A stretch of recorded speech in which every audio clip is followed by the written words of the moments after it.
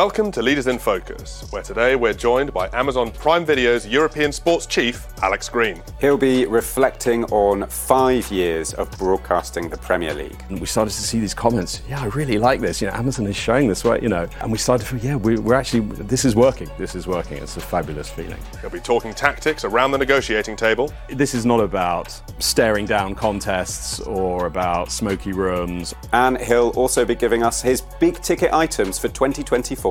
The biggest thing happening in my world will be the launch of our Champions League service in the UK.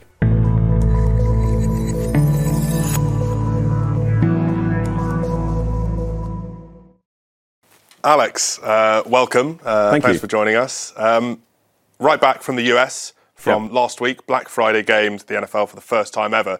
What is your view of how that went and how Black Friday played into it all?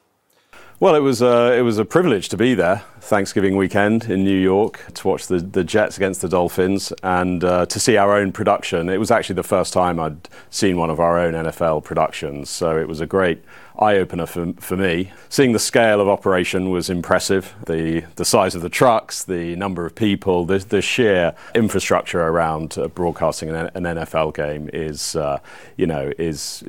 awesome. And the whole production took on an extra dimension. I mean, I could see we were in the parking lots and there was a lot of turkey and, tailgate action, as they say. So we made it into a big thing, and I hope, and I'm sure the team out there who are running it really want this now to become an annual tradition in the US. We're now into the second year, actually, of it, and I think they are absolutely thrilled with how it's going. I mean, the audiences seem to keep growing year on year. The familiarity with Thursday Night Football being on Amazon just grows. I also believe the audiences are younger on average than the sort of traditional NFL viewing audience. So in general, I think the whole company is super happy with how it's gone and very excited for the next 10 years or so. It's a long deal. Shifting over to the UK in the Premier League, we're about to kick off, sitting here in the first week of December. We've got Amazon games this week. Yep. How has it gone so far, and what were the original aims? This has been an amazing partnership for us, a really great event that way back in 2019 was a kind of a turning point for Amazon in terms of how we understood about sport and what it could do for Prime, how we could deliver it really well for viewers. I think it's fair to say there were a lot of nerves, there was a lot of caution when we first did it. It was really the first time that a major top-tier football property had been shown exclusively on a streaming service. So it was a big test for the company, both from a customer and a viewer perspective in terms of showing a full fixture round, which was a new thing. And people loved that. They loved the flexibility, flicking from one game to another, the production values we put into it. And also, actually, from a business perspective, it was tremendously successful. It was the biggest acquisition of Prime members events that we'd ever had in the UK. And it really provided the foundation then for going on to invest significantly more in major tentpole sports around the world. What's it like as a leader in an organisation, in a broadcast organisation that takes tentpole rights in a country, and inevitably the marketing around that is going to be about bigger, bolder, better. It always happens, right, when a broadcaster changes. But you've just mentioned nerves within the organisation, a sense of this is a big challenge from a streaming perspective. We don't want to mess it up. How do you balance those two things? Yeah, I'm not sure our approach was going bigger and bolder. I think we've always had, actually, believe it or not, quite a humble approach to the way that we broadcast sport and how we want to deliver. We never really wanted our brand to get in the way. We wanted really to bring viewers as close to the action as possible. That was always the objective and remains so. I mean, I remember, I think on the midnight of the first midweek game, the equivalent of this Wednesday, we had both the Merseyside derby and Man United against Tottenham. Two big games to stream simultaneously. And a bunch of other games as well that evening. And we carried it off. It just proved to ourselves and the industry that these major events can be delivered through streaming services. and also that we can offer some additional benefits, the flexibility of watching on any device, the actual streaming quality itself that we continue to work at behind the scenes, some little features that we introduced that went down very well. And as I say, the tone, the feel of our production as well, being very pitch side, being very interactive, very close to the action, very engaging. That was all part of our approach, and it went down well.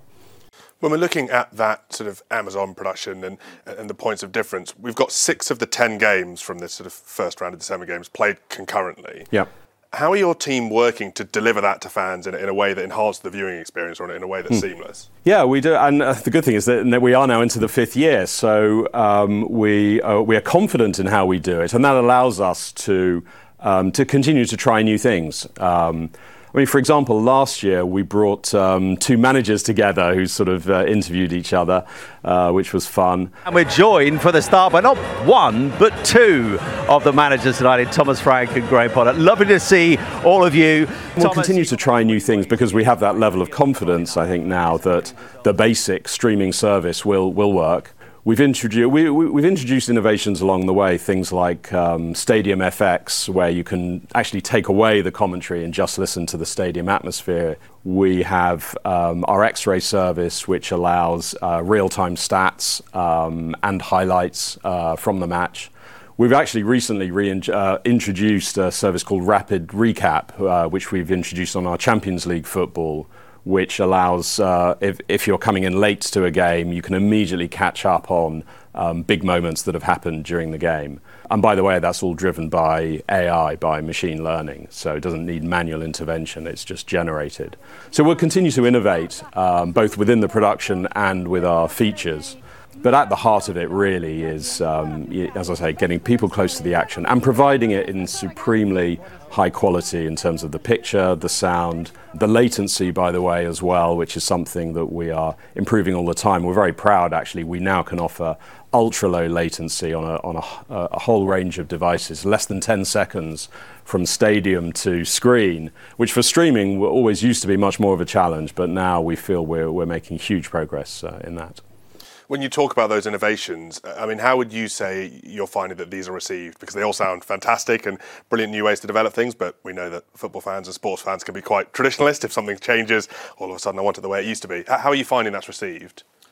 Look, from day one, actually, our Premier League coverage has been received really well. It was pretty amazing on social media how well people responded, not only to the concept of a full fixture round, but also to how we were delivering that. And I think one of the main sentiments you would have seen on social was, look, I wish Amazon could have more, could offer more of this, because the flexibility, the convenience, and frankly, let's face it, also the value of being able to get Premier League football within your Prime membership, was seen as and is seen as huge value for our Prime members. The machine learning aspects that you touched on, and that catch-up service is incredible. It's personalised. So you switch on, suddenly a kind of bespoke robot director has produced a package of highlights just for you. Does that technology come from deep within the kind of Amazon system, or is that, is that a benefit that you can draw on kind of from HQ almost?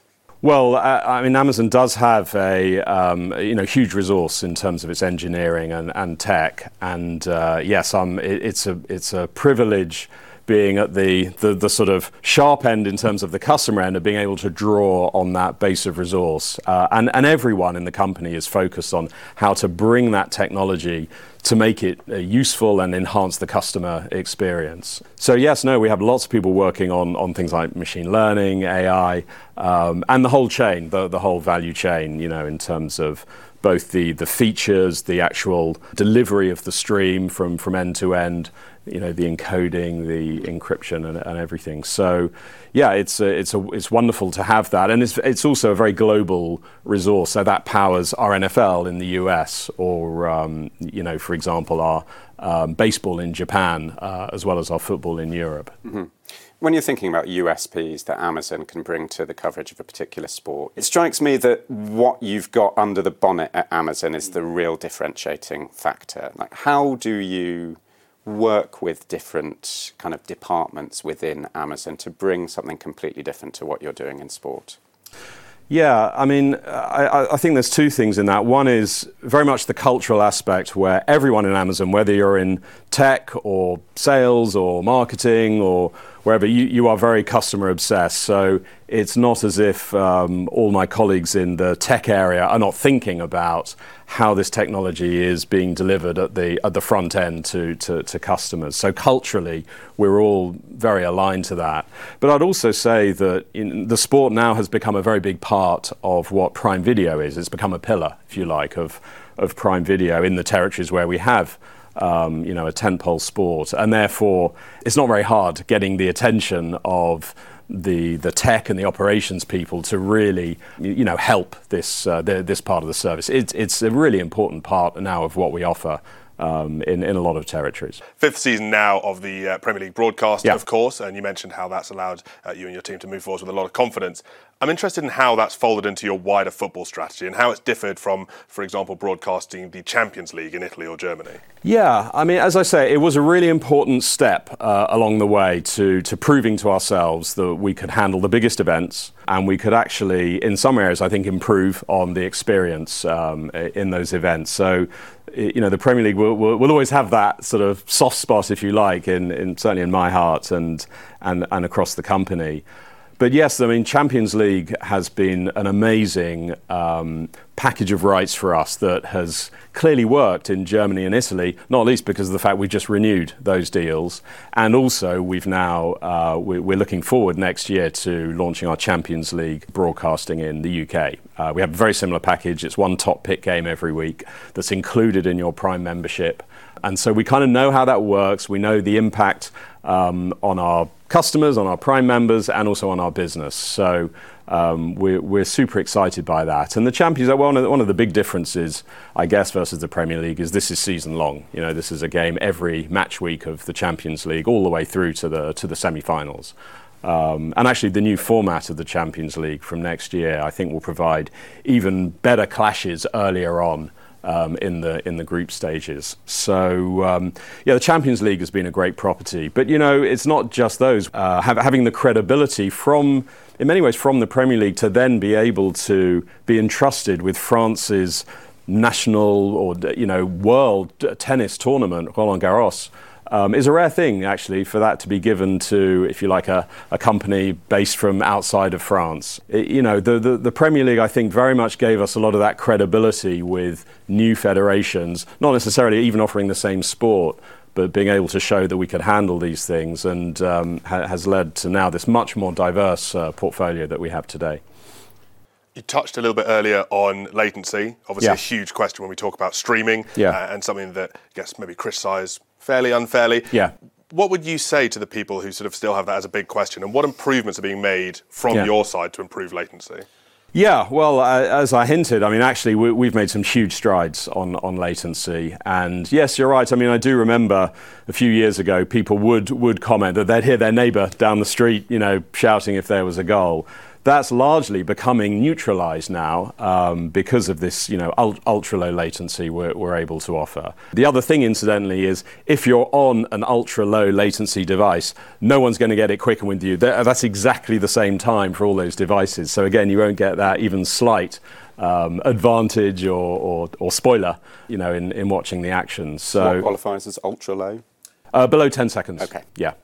And actually, that's even quicker than some traditional forms of TV distribution through satellite cable, etc. So it really is at least as good now, the streaming. So yes, that's what we've been doing on latency. I once watched a football game with a tech journalist he was watching on a big screen in a pub, and then he had 4 or 5 different devices open in front of him with different services, and he was writing down different levels of latency and when there was buffering and all of this sort of stuff. And it's absolutely mind-boggling that someone can care that much, but also that someone tracks it like that. When you watch Premier League? Well, do you watch? Of course I watch it, yes. And how do you watch? Do you have a little, are you frantically WhatsApping people saying, you've got the score wrong, or, the production doesn't feel quite right, or do you take a step back and just enjoy? Yes, no, enjoy. There's always a part of me that's really wants to stay on it and see exactly how it's going. I mean, it's hard when you have so many games on a night, then although I'm very tempted to be. I mean, we're showing Man United Chelsea on the same night as 5 other games. I would typically have gone there, being a long-suffering Man United fan. But no, I mean, it's far easier to keep track of everything. So I'll actually either be in our sort of studio operation with our partners, or actually watch from home, where I've got at least 3 devices open. I'll have my big screen, I'll have my laptop, and I'll have my phone as well. But I'll keep flicking across and seeing what's going on. Would you describe yourself as a production guy or a tech guy? Like, what are you most sort of picking up? Oh, well, that's right. I'm more of a business guy. I hate to say it. So you're like, time is money. I hate to say it. That's really my background, to be fair. I mean, don't get me wrong, and my production team probably hate the fact that I interfere like I do. But anyway, I love, having a say on the production side and indeed on the tech side. I mean, I think on the tech side, obviously, a lot of the tech is kind of beyond my natural knowledge, but I've very much been a product guy actually through the years, and with other companies as well. So I feel I can become a bit obsessive about the customer experience and really picking up on anecdotes as well as data. Well, one of the great things at Amazon is we do have this thing where it's not just data. Everyone thinks Amazon's very data driven. It's not just data. It is the anecdotes you hear from your family, from your friends, from you. How are you watching? What's going wrong? And everything there has to be captured. And is that a real problem, or is that just almost like a personal or an in-home problem? And so I feel that very instinctively is really sitting with the customer and understanding how those journeys work and how easy are they. How do you process setbacks or failure, both personally and then, how do you filter that through professionally? I instinctively become more determined. I definitely respond perhaps too quickly to sort of say, how do we fix it? How do we get this right the next, Sometimes it's worth taking a little bit more time to learn from it, but it never floors me. It never really drags me down into a low. It almost gives me energy. It gives me strength, I think. I always think, that was obvious. Of course, we'll do it that way next time. Let's use that. So. We have had setbacks. Certainly in some of the early days when the whole streaming infrastructure, and frankly when we knew less about what we were doing, and there were definitely issues, and it was painful. But we rapidly improved, and I loved that, and it's very much that's how I work as well. We're in the era of Spotify Wrapped, Strava recaps, these sort of services that present the year that you've just had, using whatever the service is that you've used. If we were going to do a service like that for you, for the 8 years that you've had at Amazon Prime so far, what is in the Alex Green Amazon Prime Wrapped? I'm not sure it'll be the biggest hit on Spotify or TikTok, but it would be for me. I'd watch it.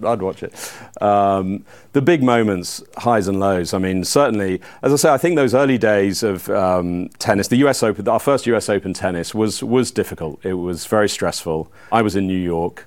I was spending part of the first day in the parking lot on my phone, trying to understand what was going on from a tech perspective. Also, dealing with the USTA. It was a fabulous partner, by the way, very patient with us, but fronting up really for the company to them to explain what was going on back in the UK with their tennis coverage. But then the second year of doing that was so much better, and things started to improve really generally from there. The Premier League with the following year was really a high point for me personally, and for the company. I remember there was a moment in that middle Wednesday, we had all these games going on, and we started to see these comments. Yeah, I really like this. Amazon is showing this, right? And we started to feel, we're actually, this is working. It's a fabulous feeling. And then doing some interesting deals. But I think overall, it's been seeing this continual improvement. And the Champions League is probably the best example of that, this continual improvement. I mean, some of these games we show, for example, in Germany, we had over 4 million households tune into the Man City Bayern game. I mean, the Premier League, we had over 4 million viewers for the Arsenal-Man City game. So we're getting these big, and you can see it growing year after year. So, and, you know, if anything, the comments only become more positive. So seeing that positive momentum is, you know, gives me a great feeling. And what do those periods feel like? Obviously now in December, 2 sort of loads of Premier League games. What does it look like for you the average day when everything's in full flow? Has it got harder over the years with more expectation? Has it got easier as you sort of become more familiar with the way things go? It's become, it's wonderful that whereas before there was a lot of stress because of things I wasn't direct. It was hard for me to fully control, like the tech, like the whole streaming infrastructure and stuff. So, you know, that obviously is very stressful and in the early days. And that's, it's never been totally solved, but it's a lot better now. It's a lot better now. And therefore, I think some of the good things that I deal with are more around the sort of business challenges. I mean, sport's not cheap. We have to justify it every time. Rights have become more expensive, particularly, for example, our Champions League renewals. And therefore, you know, just like with any business, I put myself under pressure to make sure we're delivering what those expensive rights, you know, need. But I think really overall, actually, what a good day looks like is when I really feel the team where everyone knows what they're doing, they're in the zone, they're focused, and you can feel that on game day actually when people just know what they're doing. And I'm not just talking about in the production side, but in tech, in operations, even on our PR, our marketing. You know, there's a sense of both knowing what we're doing and a sense of excitement because we're on top of it, and I love that feeling. And then it hopefully allows me to say hi to people, to wander around. I mean, it's a great privilege being able to wander pitch side and speak to Thierry Henry or Clarence Seedorf or these amazing players, and or our partners at UEFA or you know, the French League or in the Premier League. I mean, it's that's fabulous. And so a good day for me is that it's wandering around when I know everyone's kind of on it and we're going to do a great job. A question about negotiation and how you like to do it. How do you like to do it, and what do you want your counterparts to come with as well? Actually, this is not about staring down contests or about smoky rooms, it's really about the work beforehand. It's about knowing where your limits are, what can you justify economically, and thinking through what are the dynamics here, what are other people likely to bid, what do you think they're interested in, how can you read some of the signs you can see in the press or wherever, but really being super clear beforehand. What's your strategy? Where are you willing to go? And there's a bit of instinct to it as well. Obviously, the ideal is you want to end up bidding just very slightly more than someone for the exact package you want. And I'm actually happy to say that it doesn't always happen, but it's happened in quite a few cases for us. Surely the ideal is if you bid slightly lower than others and the rights holder opts to give it to you anyway because you're such a great partner. Yes. I think, to be fair, that possibly applied more first time around for Amazon because everyone loved the idea of Amazon now entering, and maybe we can find a way. But no, I mean, in reality, we're part of the scene now, and of course, you know, and if I was a sports rights body, you know, I would want to get the maximum revenue as long as the person bidding, you know, was able to do a good job. And yeah. You talked earlier about the kind of ramp into rights acquisition, starting off as a channels business, and then why don't we go? The opportunities come up, let's go for them. Yeah. Now you're an established broadcaster in lots of different sports broadcaster in lots of different markets around the world. How are you building your rights portfolio now? What buttons do you need to press before you decide to go for a bid? And how are you is it the same ROI you're putting on all different kind of rights packages that you have? Well, we are the quick answer is we're very, very selective. So there are lots of hoops things need to go through. There is a bit of a misconception that, you know, Amazon has unlimited resources and of course could bid for whatever. But no, the properties have to pass a whole series of tests in terms of availability and how do we think this would work with our Prime membership? Can we fit it economically into Prime in that country? is Prime in that country more in a growth phase, or is it in a stable phase, but we need a way to engage members and improve retention, for example? So whilst there's a basket of metrics that we do use across different territories, the relative importance of those does vary, and it depends on where Prime and where Amazon is there. And yes, and then of course it's the sport itself. And do we think, actually, frankly, we can do at least as good, if not a better job than viewers are already getting. And we always set ourselves that bar. We really want to improve. We don't want to just do, let's take over the rights and we'll do the same job. We always want to push and do a better job. So it means we're very selective. I say this to people, I spend most of my time saying no to things, sadly. I'd love to, do more and more. But in reality, we have to be selective. And, certainly having a big anchor sport in a territory, we've seen does great things for our service, and actually also then allows us to offer more and more selection through these third-party partners as well. An exclusive sport can bring viewers in, and then they can explore, you also have this channel and that channel, and that's a really nice way for us to offer this selection, but without having to try and fit everything into the Prime membership. Rights values are rising at the top, yeah, stalling along the middle and dropping off elsewhere. What would you say your top-line view is on the direction of travel for traditional sports right media? It has grown, obviously, over the last, decade or more overall. But yes, I think you've seen, certainly in a lot of the domestic football leagues that I know well, you have seen a certain sort of flattening off or plateauing. The Champions League property, and again, credit to UEFA actually in coming up with their new format, has had this additional lift, and it's a super competition. It really is.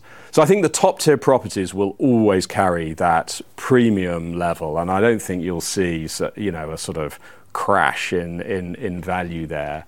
But we all know, all the broadcasters and other sorts of services know that it's the top tier properties that are the ones that really change behaviour, and so there's high competition for them. And I think there are some interesting newer models for some of the more niche sports and a lot of the challenge there is how can you manage the production in a very cost efficient way. So things like using AI to be able to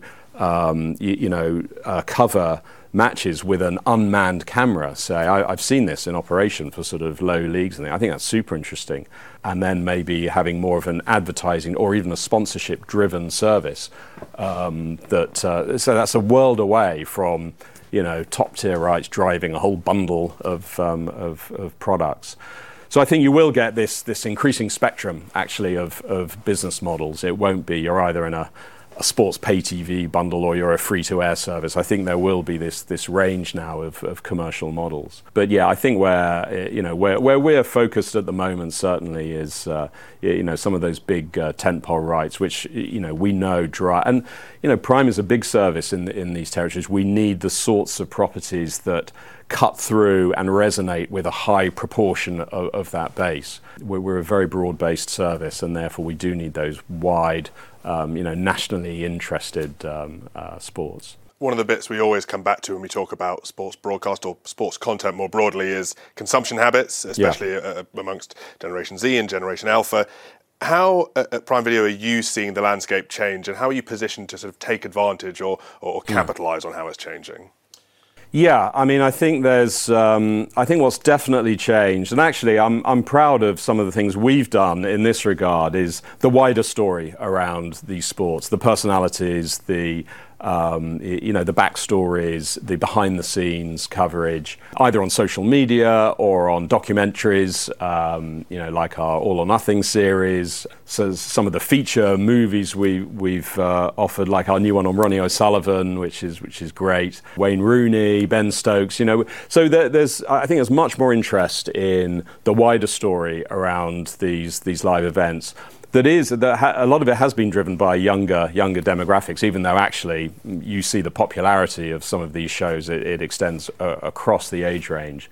But I think now you do have to, in order to resonate with those younger groups, you have to offer some of that that wider story, and also really use social media, obviously, clips, funny moments. We use social media influencers at most of our big events. They're able to capture those unique things that you just don't see in a sort of classic lean back broadcast way, and that's super important for those generations. What I don't really, a lot of people say, well, is long form sport just going to die, or do formats have to? I'm not convinced by that. I think what is true is that there's definitely more multitasking while the long form sport's on. People be on their phones, of course, but people still love the story of a great Premier League match, or even, dare I say, a test match over 4 or 5 days. There's still amazing sport there that you can get wrapped up in, but at the same time, there's a whole bunch of other stuff going on around that live, covered event that I think you increasingly have to participate in as a broadcaster. One final question, Alex. What do you want to achieve next year? Next year? Yeah, one big thing professionally, one big thing personally. Oh. Well, look, professionally, I think probably the biggest thing happening in my world will be the launch of our Champions League service in the UK. So that I want to launch well. I want people to say, wow, that is, we are so thrilled that those games are on Amazon. Personally, what do I want to achieve? I'd love to be able to catch a proper green wave when I'm surfing, not just the white stuff. So.